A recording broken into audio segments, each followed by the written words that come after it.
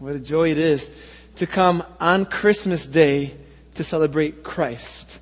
I truly can't think of a better way to do it than to be here with you guys.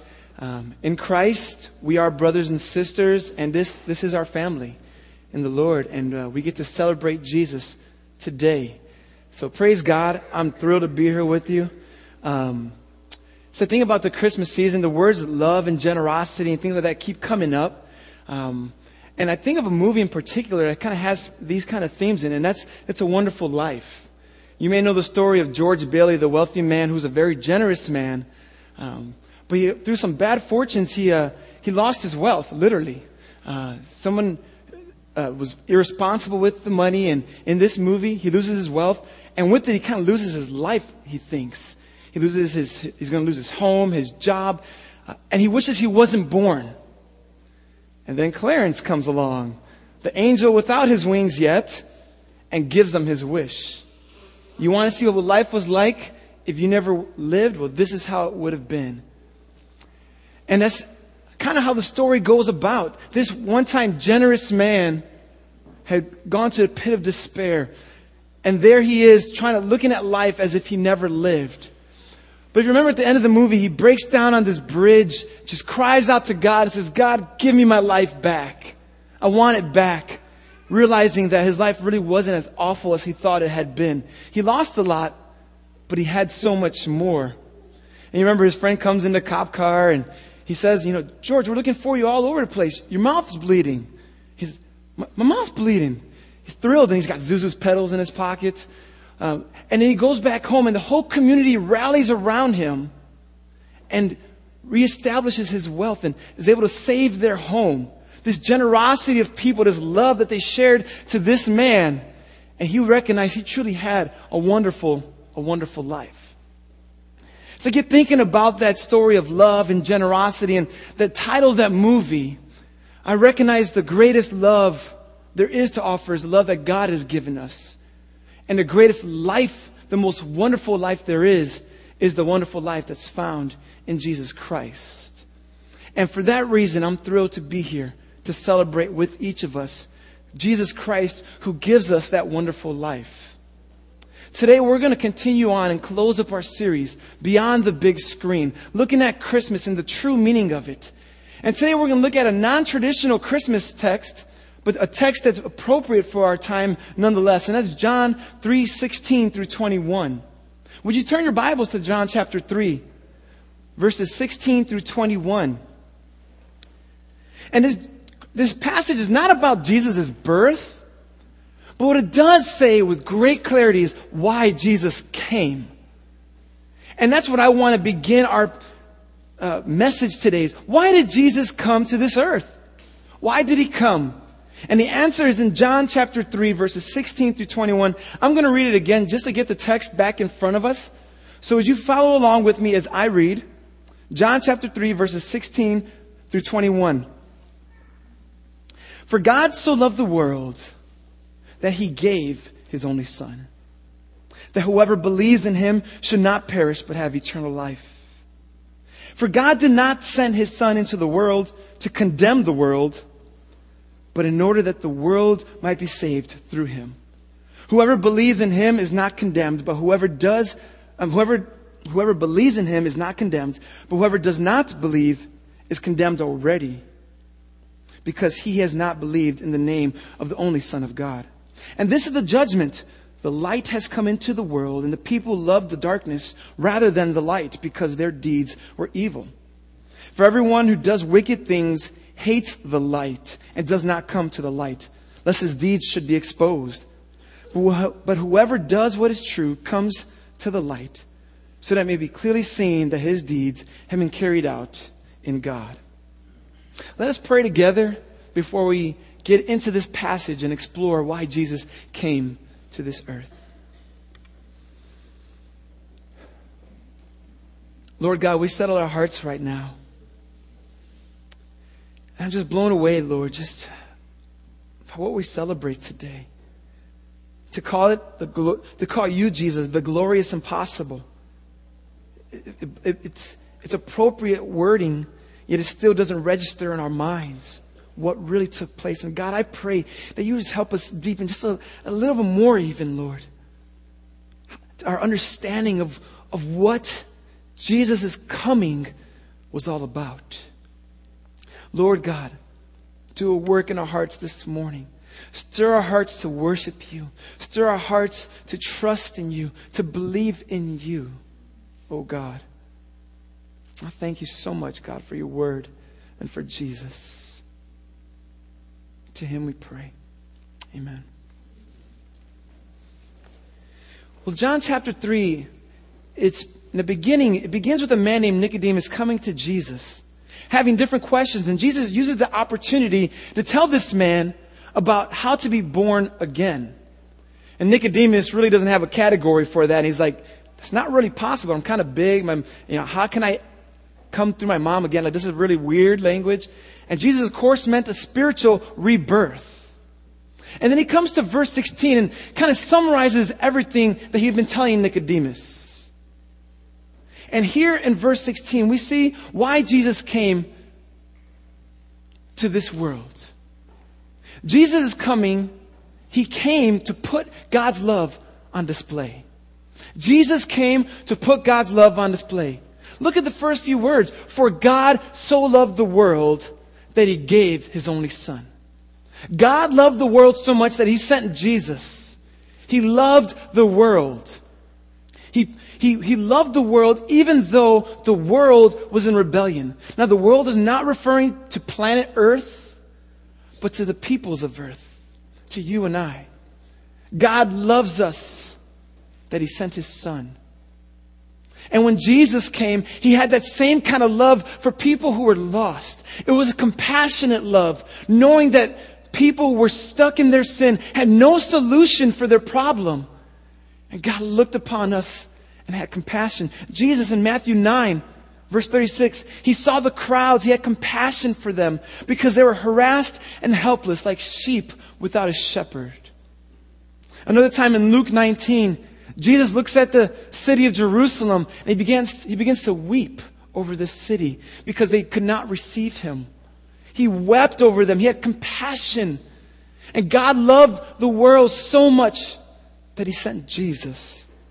He gave his only son. Now, when God gave Jesus, he gave him to be born. He gave him to be born. He gave him to take on flesh like you and I. Jesus is Almighty God, eternal, and God gave his son saying, no, be born. So he gave him in that way, but he also gave Jesus in the sense of what Jesus came to do, and that was to die. To die. Jesus came to be born, but he came to die. So when it says, for God so loved the world, he gave his only son. He gave Jesus to die for this world that he loves, for these people upon whom he has compassion. When Jesus came, he came humbly. I think of Philippians chapter 2 that says, Christ Jesus, though he was in the form of God, did not consider equality with God a thing to be grasped, but made himself nothing. Taking the very image of a servant, he humbled himself and became obedient to death, even death on a cross. When I think about God's love and his greatest display of love, do we see God's greatest picture of love at the birth of Jesus? That God would love us so much that he'd enter time and space and these limitations of flesh and bones? Is that God's greatest display of love? Or was his greatest display of love when Jesus hung on that cross, took the wrath of God, satisfied it, and offered forgiveness? And I think, what is God's greatest picture of love here? And rather than trying to weigh out things of eternal significance and infinite ramifications, we can't differentiate Jesus' coming and for what he came to do. See, when Jesus came, when God gave his son, he gave Jesus to do what he came to do. And yes, it was his birth, and yes, it was his death. This is God's love for his people. So when we see Jesus' birth, his incarnation, we marvel at it. We say, God, you were in a manger. You were a baby. we see the mystery that's there. God, how did you do this? And then we think at the same time, there's a cross. And we look at that cross and say, God, how did you do that? How did you take my sin? How did you limit yourself in that way, putting aside your divine attributes, not losing them, but just holding off and letting yourself to die for me? This is God's love on display. Christmas starts it all. Good Friday bought it all. Then Easter conquered it all. And that's what Jesus came to do. So God so loved the world that He gave His only Son. Now let's not be mistaken here. Jesus didn't just come into existence at His birth. You and I, at the moment of our conception, we came into existence. Jesus is unlike us in this way. He is eternal past. He didn't go by the name Jesus until His birth. But it didn't mean He didn't exist prior to it. Just turning over your Bible one page to John chapter 1, where we see that in the beginning was the Word, that Jesus was in the beginning, that He was with God because He was God, and that all things that came into being came through Him. There is nothing that has come into existence that did not come through the hand of Jesus. So when Jesus came through Mary, He didn't come into existence. He simply became incarnate. So God so loved the world that He gave His Son. He gave His Son to come as a man. John MacArthur says this of Christmas. He says, if we could condense all the truths of Christmas into only 3 words, these would be the words: God with us. We tend to focus our attention at Christmas on the infancy of Christ, but the greater truth of the holiday is His deity. More astonishing than a baby in the manger is the truth that this promised baby is the omnipotent creator of the heavens and the earth. This is what we celebrate. God sent His Son into the world. He loved the world that much that He would send His Son to us. Now, the word love around this time of the year for some of us brings more hurt than hope. Some of us think about this and we think about our family gatherings and they bring more sorrow than satisfaction, more pain than pleasure. We look at our family portraits and they're not what we wanted them to be. Perhaps you've given your love, but it has not been reciprocated. And Christmas time just reminds you of these hurts. And here we see in John chapter 3 that God tells you, He says, I love you.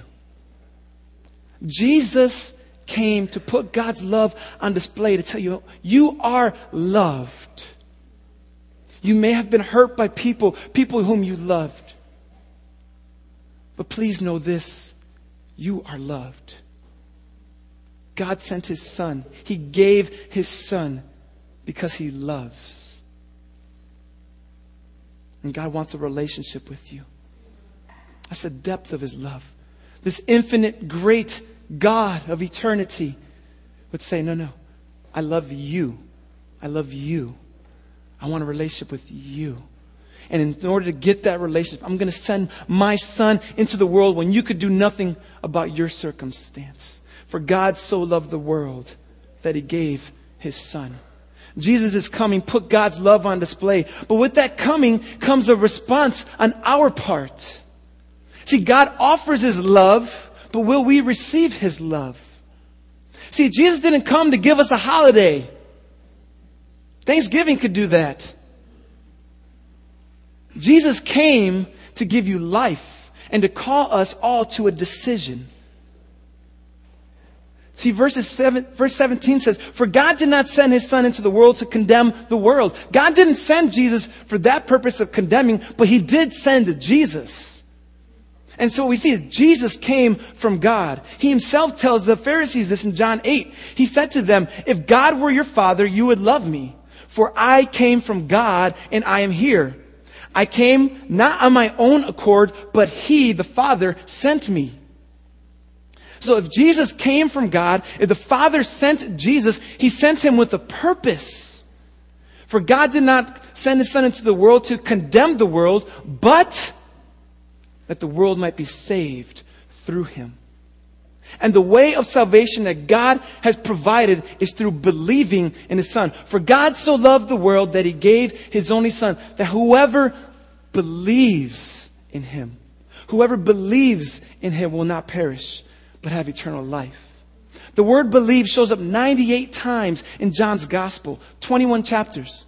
It shows up 5 times in this chapter alone. And we need to understand what believing truly means. Because to believe doesn't simply mean that someone exists. I believe that Abraham Lincoln existed. But I don't really believe in him like I believe in Jesus. Even in Jesus' own day, he tells the skeptics, the Pharisees in John chapter 6, I said to you that you have seen me, and yet you do not believe. See, believing in Jesus had nothing to do with believing that he existed, because they saw him, they were talking to him, but they didn't believe in him. And there are at least 3 things when John talks about believe that come to mind here. When he talks about believing entails acknowledging what Jesus taught and claimed to be as true. That's the first thing when John talks about believing. To believe in Jesus is to acknowledge the things he taught and that what he claimed to be true. Secondly, believing entails embracing the truth that Jesus came to die for your sins. Not that he came to die for sins, but for your sins. A third component of believing that we see in the book of John is that believing entails obedience to Jesus. See, believing isn't simply saying, oh yeah, Jesus existed. It's saying, no. I believe what he taught, who he claimed to be, that he died for me, and I am walking in obedience out of my believing in him. I want to look at a few passages to back these points up. To say that believing entails acknowledging that what Jesus taught and claimed to be is true. John chapter 6, verse 69.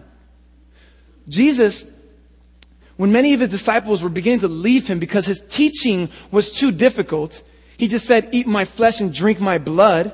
They said, I'm not going to do that. We're leaving you. But they didn't understand what he was referring to about feasting upon him in the spiritual sense, to believe and trust in him. As people were leaving him, Jesus turns to the 12 disciples. He says, are you going to leave me too? Are you going to leave me too? And then Peter speaks up. He says, Lord, to whom shall we go? You have the words of eternal life. That's his teachings. And we have believed and have come to know that you are the Holy One of God. That's what Jesus claimed to be. See, Jesus says, we believe in you, Jesus. And because we believe in you, we recognize that you have the words of eternal life, what you taught, and you are the Holy One of God, who you claim to be. Peter's belief in Jesus entailed understanding and acknowledging what he taught to be true and who he claimed to be as true. So when God so loved the world that he gave his only Son, whoever believes in him shall not perish, to believe in Jesus is to acknowledge what he taught to be as true and who he claimed to be as true. But it also means to embrace that he came to die for your sins. Jesus tells the Pharisees in John chapter 8, verse 24, I told you that you would die in your sins, for unless you believe that I am he, referring to the Son of Man, you will die in your sins. Unless you believe in me, Jesus tells the Pharisees, you will die in your sins. See, they had to believe in the sense that they recognized that Jesus was the solution for their sin problem. And that's what believing, true believing in Jesus entails. But again, it also entails obedience. Obedience to what Jesus taught. It means walking in a discipleship relationship with him. See, there were some people who began to believe in Jesus in his own day. But just to make things clear, Jesus tells them, he said to the Jews who had believed in him in John 8:31, if you abide in my word, then you are truly my disciples, and you will know the truth, and the truth will set you free. If you abide, if you obey my word, then you are my disciples. So when John 3 says, whoever believes in Jesus, don't think this simply means if you believe Jesus existed. or that Jesus is somebody great. You have not believed in Jesus until you've embraced what He taught to be true, embraced Him to be the Son of God, the Holy One of God. You haven't believed in Jesus until you've believed that He died for your sins. You haven't believed in Jesus until you walk in obedience to Him. See, there are many people who take certain components of belief. I believe in Jesus. I go to church. I believe He died for me. But there's no discipleship there. Jesus says, if you abide in me, then you are my disciples, which is to say, if you're not abiding in me, then you are not my disciples. See, God loved the world so much that He sent Jesus, that whoever believes in Him will not perish. But it's your choice to believe in Him. He loves you. He's offered salvation to you.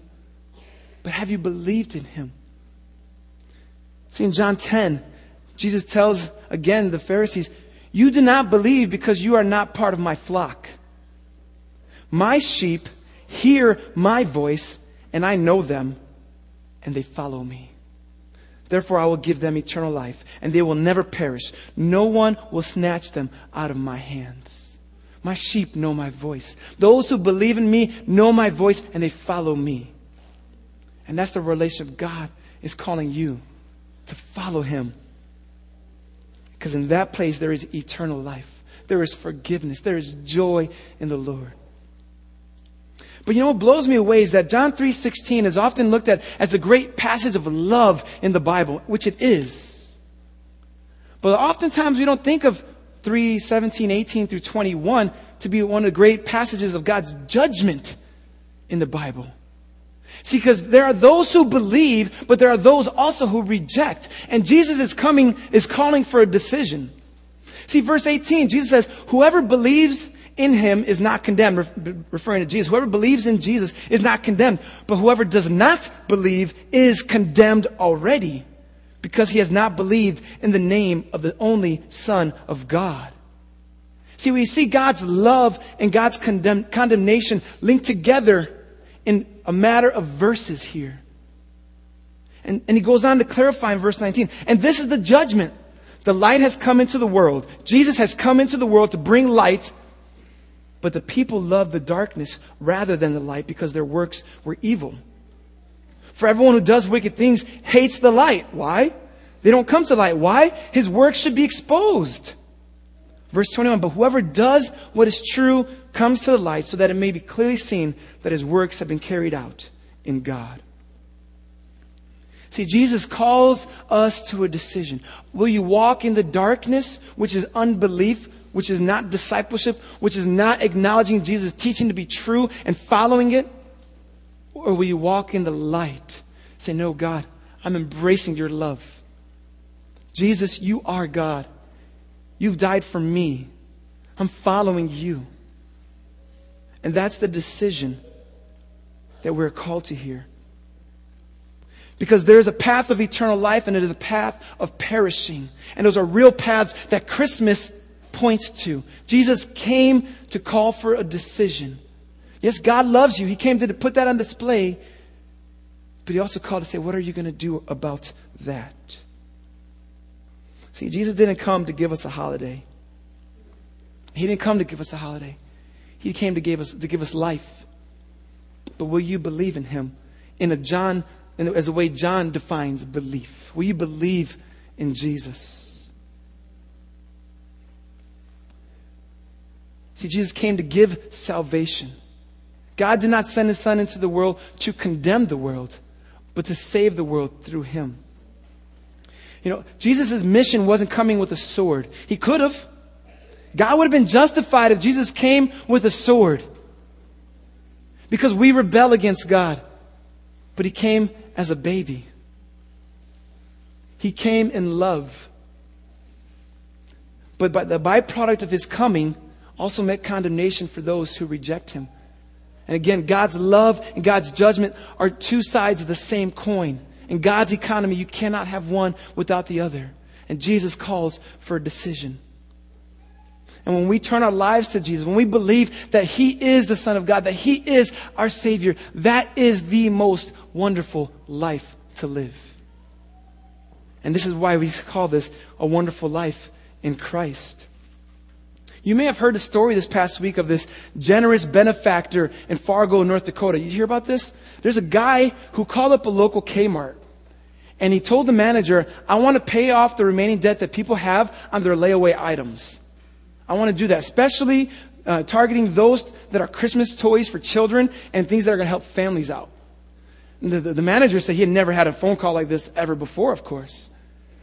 So the manager began to tally up the amounts, and it came up to about $2,000 that this anonymous benefactor paid off of people's debts to get these layaway items. And his manager called up each of these individuals to tell them that their debt had been paid for. And they were able to bring home these gifts to pay for something at the time they couldn't pay for, to receive them. And these people were thrilled because of this generous benefactor. And I think about this illustration, that drips with analogy here. Because there is a generous, an ultimate generous benefactor, if you will. And it is God. And we do carry debts. We do carry debts for something that we cannot attain. We want eternal life, but our debt is sin, and it gives us death. And we cannot pay for that sin. We cannot. It's like God sent His Son, making that phone call, if you will. He said, I'm going to pay the debt. It's not $2,000. That's chump change in God's economy. But it's eternal separation. That's the debt. But my Son will bear that for you. My Son will pay that debt. And it's not targeted to specific kinds of debts. It's targeted to sin. It's not specifically for young children. No, it's whosoever will. See, God has given us this gift of His Son. I will pay your debt for you. You got to believe in me. And when you do believe in me, you will know what it is to have a wonderful life in Christ. Not a life free of trials. That's never promised. Not a life free of struggle. Not a life free of financial difficulty. That's not promised. But what is promised is to be a recipient of God's love. God says, come to me. I love you. You want to be loved today? God, the creator of the universe, says, I love you. What's the wonderful life in Christ? That this life right now is not it. He gives us peace in these days. He brings us through the storms. Sometimes He calms the storms. He's with us, but we know this is not it. There's going to come a day where we are with God in eternity, worshiping Him. And that eternal life has begun now for those who've trusted in Him. It's a wonderful life in Christ. We also stand in peace with God. God did not send His Son into the world to condemn the world, but those who reject Him are condemned. But on the other side, He came to bring salvation, which means no condemnation for those who are in Christ Jesus. He came to bring us peace in Him. So you can lay your head in bed at night, say, I belong to God. I'm at peace with the God of this universe. I fall short all times, but God, your love is sufficient. You've paid my debt. I love how John 1:12 says, but to all who did receive Him, who believed in His name, He gave the right to become children of God. Perhaps the most wonderful thing about the life in Christ is that God has adopted us into His family. That's why He calls us sons and daughters. Galatians 4:4 says, when the fullness of time came, God sent forth His Son, born of a woman, born under the law, to save those who are under the law, so that we might cry out by the Spirit, Abba, Father. We've been adopted into God's family. This is the wonderful life God offers us in Christ. So the Father sent Jesus into the world to put His love on display. And Jesus called for a decision. Will you believe in me and walk in light, or will you reject me and walk in darkness? Because if you receive me, you will experience the the spiritual blessings that are found in Christ, to know that you are loved by God, that you belong to Him, that you are His daughter or you are His son, and that your eternity is secured in Him. Praise God for Jesus' coming. But I'd be wrong to not take this to the next step. See, just as the Father sent Jesus into the world, Jesus has sent us. John 17:78, Jesus is praying to the Father and He says, as you sent me into the world, so I have sent them into the world. John 20, verse 21, Jesus said to them, peace be with you after His resurrection. As the Father has sent me, even so I am sending you.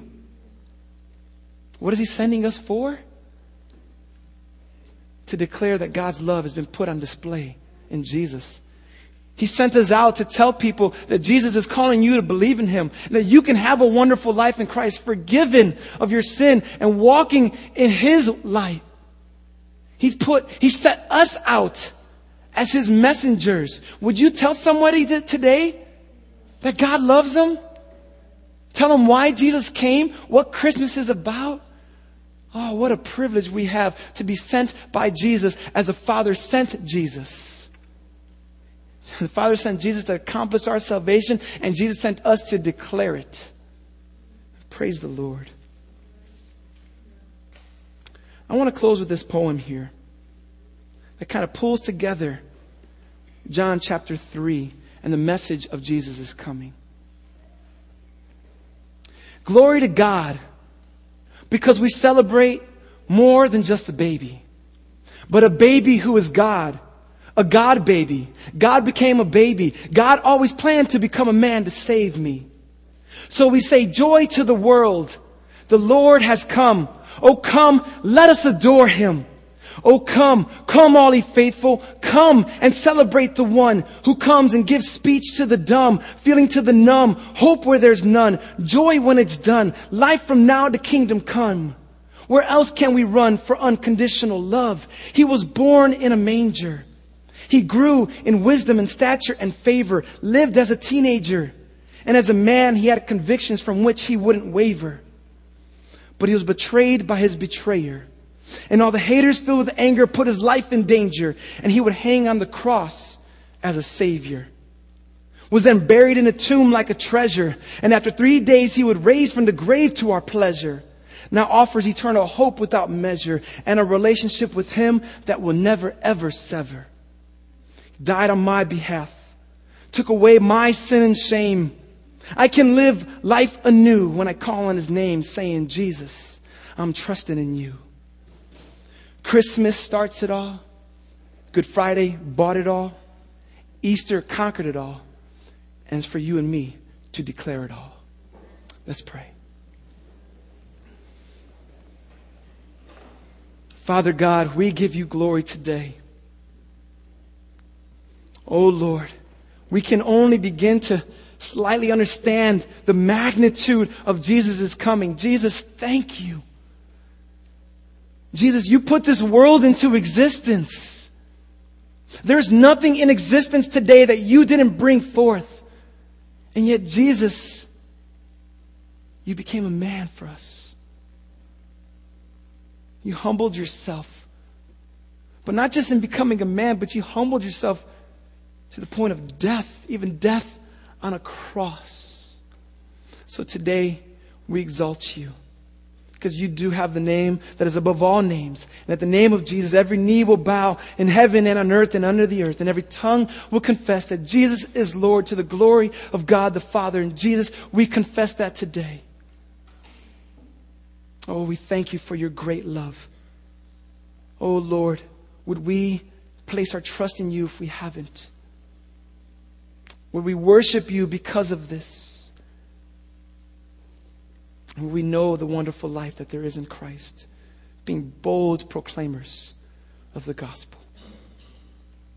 Oh, how we love you. And we know we love because you first loved us. Thank you.